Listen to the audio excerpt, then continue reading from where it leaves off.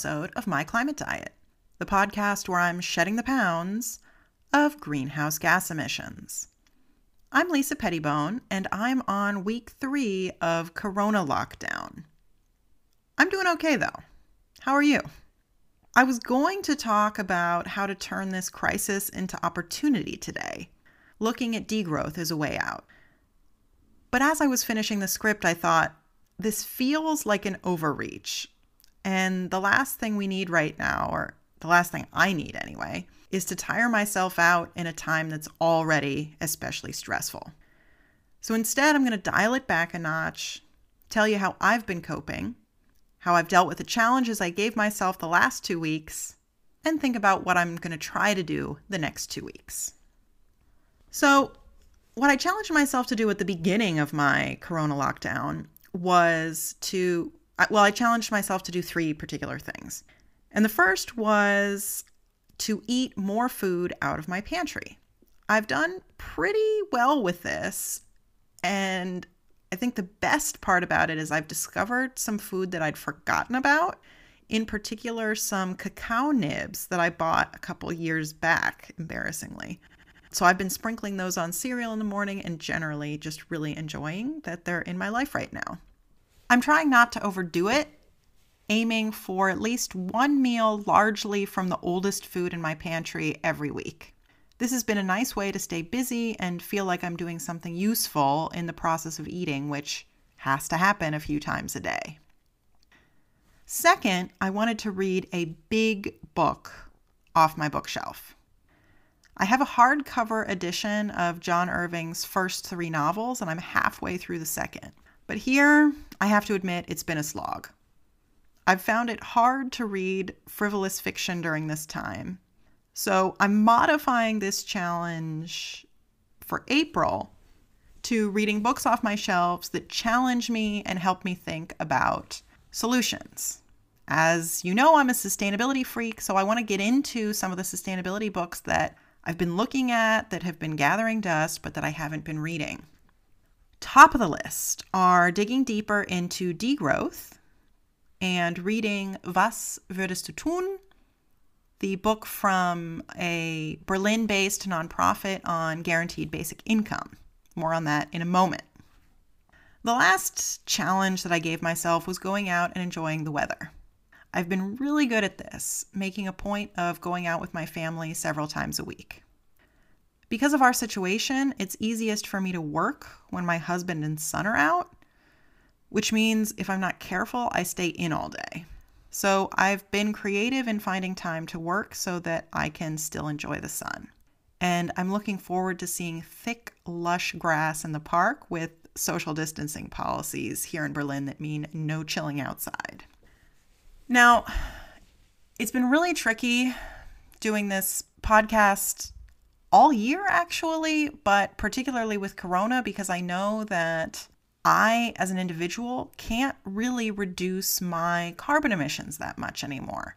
The 3 things that I just mentioned that I've been doing the last 2 weeks, I haven't even calculated them. I would suspect I've saved maybe 1 kilogram of carbon from these challenges, maybe 10 to 20 from the fact that I'm now working remotely rather than using public transportation to get to work. And these are just drops in the bucket. It feels silly to give you tips on how to reduce your personal emissions when most of the ways that you can do that have already been forced on you because of this global health crisis. So that's why I wanted to talk about degrowth in general this week. As I was writing it up, I realized that it came across as very teachy, and I don't want this to be Lisa as the teacher talking to you about the right way to be. The point of this podcast is me shedding the pounds of greenhouse gas emissions, and I see that part of that is my personal challenges for myself, but part of that is thinking more broadly about my role in the world and what sort of life I can live to reduce greenhouse gas emissions, not just from my personal carbon footprint.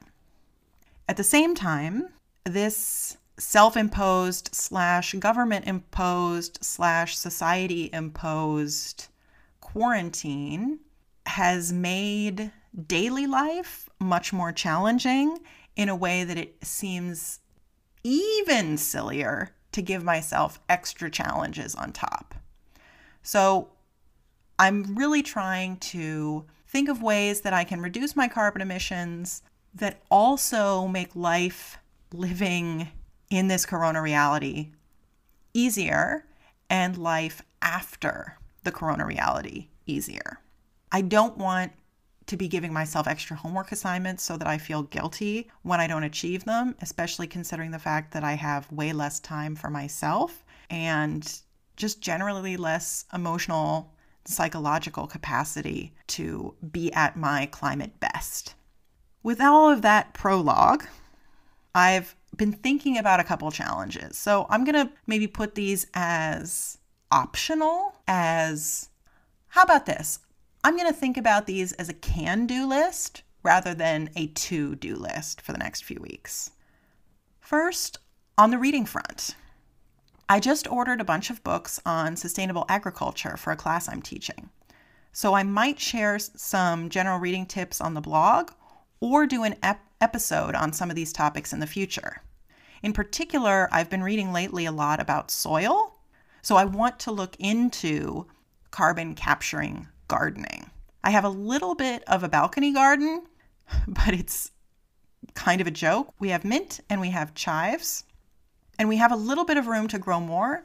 I would like to look into that and hopefully plant some new seeds and plant some new stuff to eat or to enjoy.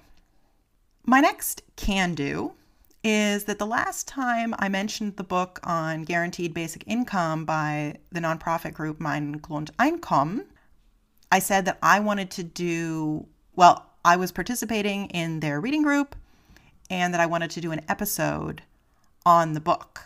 Unfortunately, I think it was the day after the last episode came out, they canceled their book club due to corona. Apparently, too many participants were afraid of transmitting the disease through the mail or in-person meetings.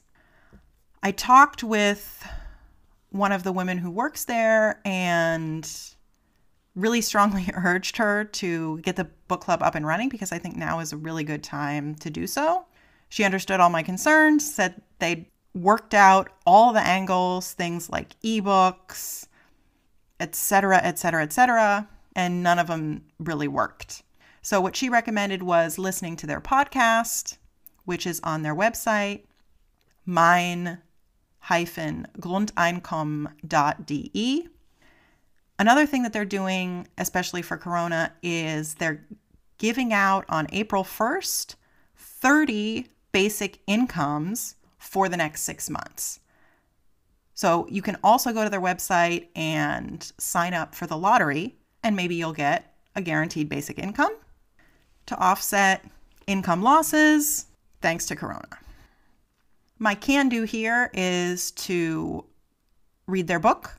My next can-do is, thanks to the virtual DC Environmental Film Festival, I've been watching a lot of great short environmental documentaries with my son.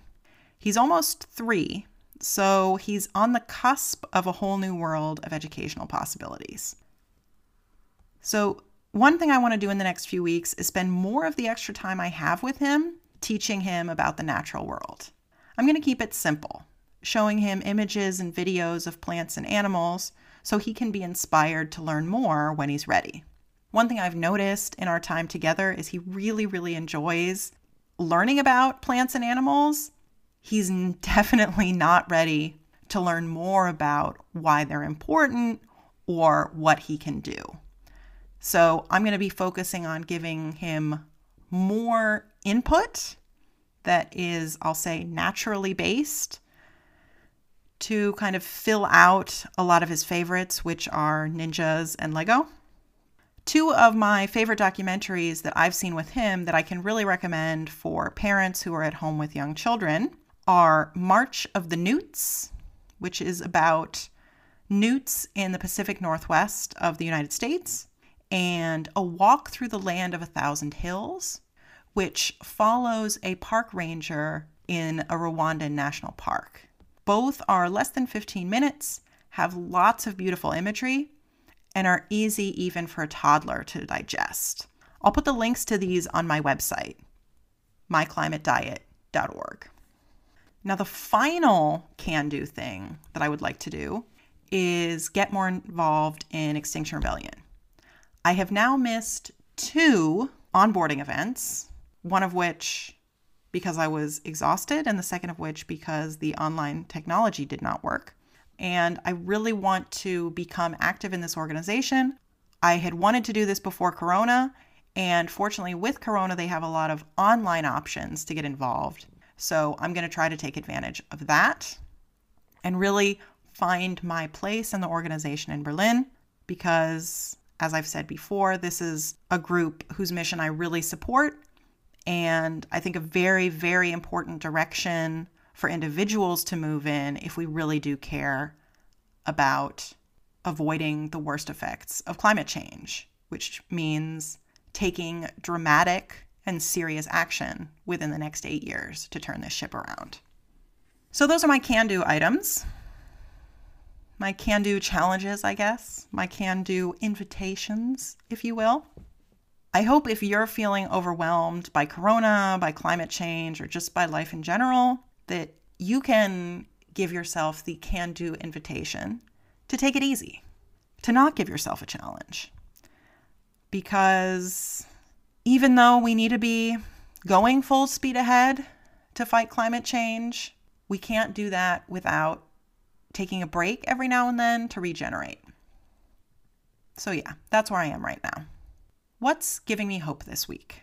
Beyond the fact that the DC Environmental Film Festival is online, which I can't stop talking about, I'm so obsessed with this, Berlin is giving me hope this week. Part of how I cope in this new Corona reality is by checking the day's infection rates here and around the globe, and Berlin's have been so motivating. The doubling rate here is 7 days, which is great. And as I mentioned last time, the solidarity that I've seen among my neighbors and among other residents of Berlin, it's really been a pleasure to witness. It's been great to see the ratcheting up of social distancing actions and also how seriously people take them, but at the same time, with as much joy as is possible for a city that is generally very dour and angry. I go out as much as I can with my husband and my son to get our physical activity and our daily dose of sun. And it's been really nice to see how people adapt to the new social convention of getting out of each other's way without making it seem like you find the other person gross or scary. So it's a fine line, but it's something that Berliners are doing really well. Those of you out there is hope. We will come out the other side and we will pick up the climate fight where we left off. Stay strong and drop me a line. I'd love to hear from you. This podcast is a labor of love, and you can show me you care by telling me why you listen at lisa@myclimatediet.org. Thanks to David from Quence for letting me use his wonderful music. And if you want to stay up to date, follow me on Twitter at Lisa Pettibone. And don't forget to rate My Climate Diet on Apple Podcasts. That makes it easier for other people to find me and start their own climate diet. Because if everyone went on a climate diet, it wouldn't be the end of the world.